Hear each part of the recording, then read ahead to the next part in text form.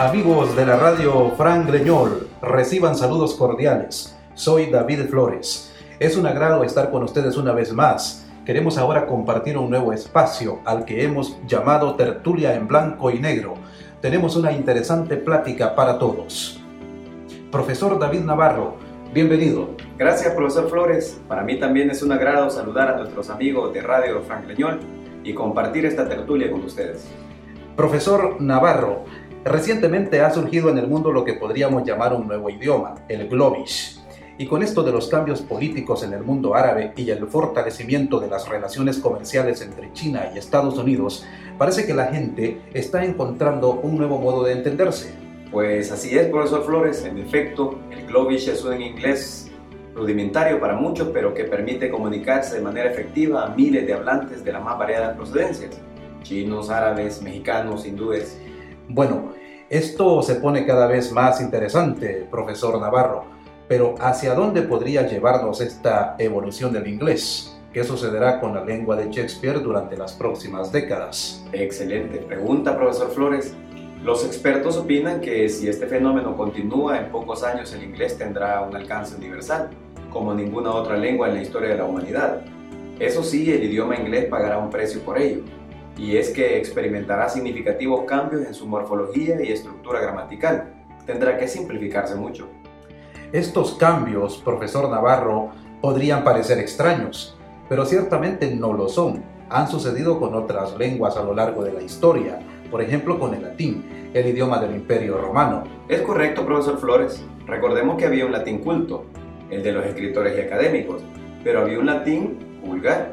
Con el tiempo, ese latín culto disminuyó su influencia, casi hasta desaparecer, y podría decirse que triunfó el latín vulgar, de donde más tarde se derivaron las lenguas romances, entre ellas el inglés, el francés y el español. Eso que usted menciona, profesor Navarro, me hace recordar que en 1857 nació en Ginebra, Suiza, un niño que con el tiempo se convertiría en uno de los más grandes lingüistas de todos los tiempos. A ver, profesor Flores, yo creo que si me da un segundo le digo de quién usted me habla. Como dicen los mexicanos, échele ganas, a ver si acierta. Pues usted me está hablando de Ferdinand de Saussure, ¿verdad? Profesor Navarro, déjeme decirle que está usted en lo cierto. Este lingüista es Ferdinand de Saussure. Pero, ¿qué me decía usted sobre Ferdinand de Saussure?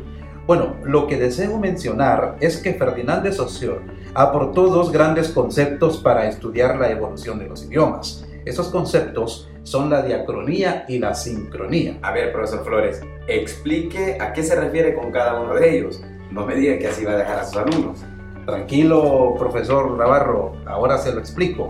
Lo que pasa es que la diacronía es el estudio de una lengua durante un momento específico de la historia.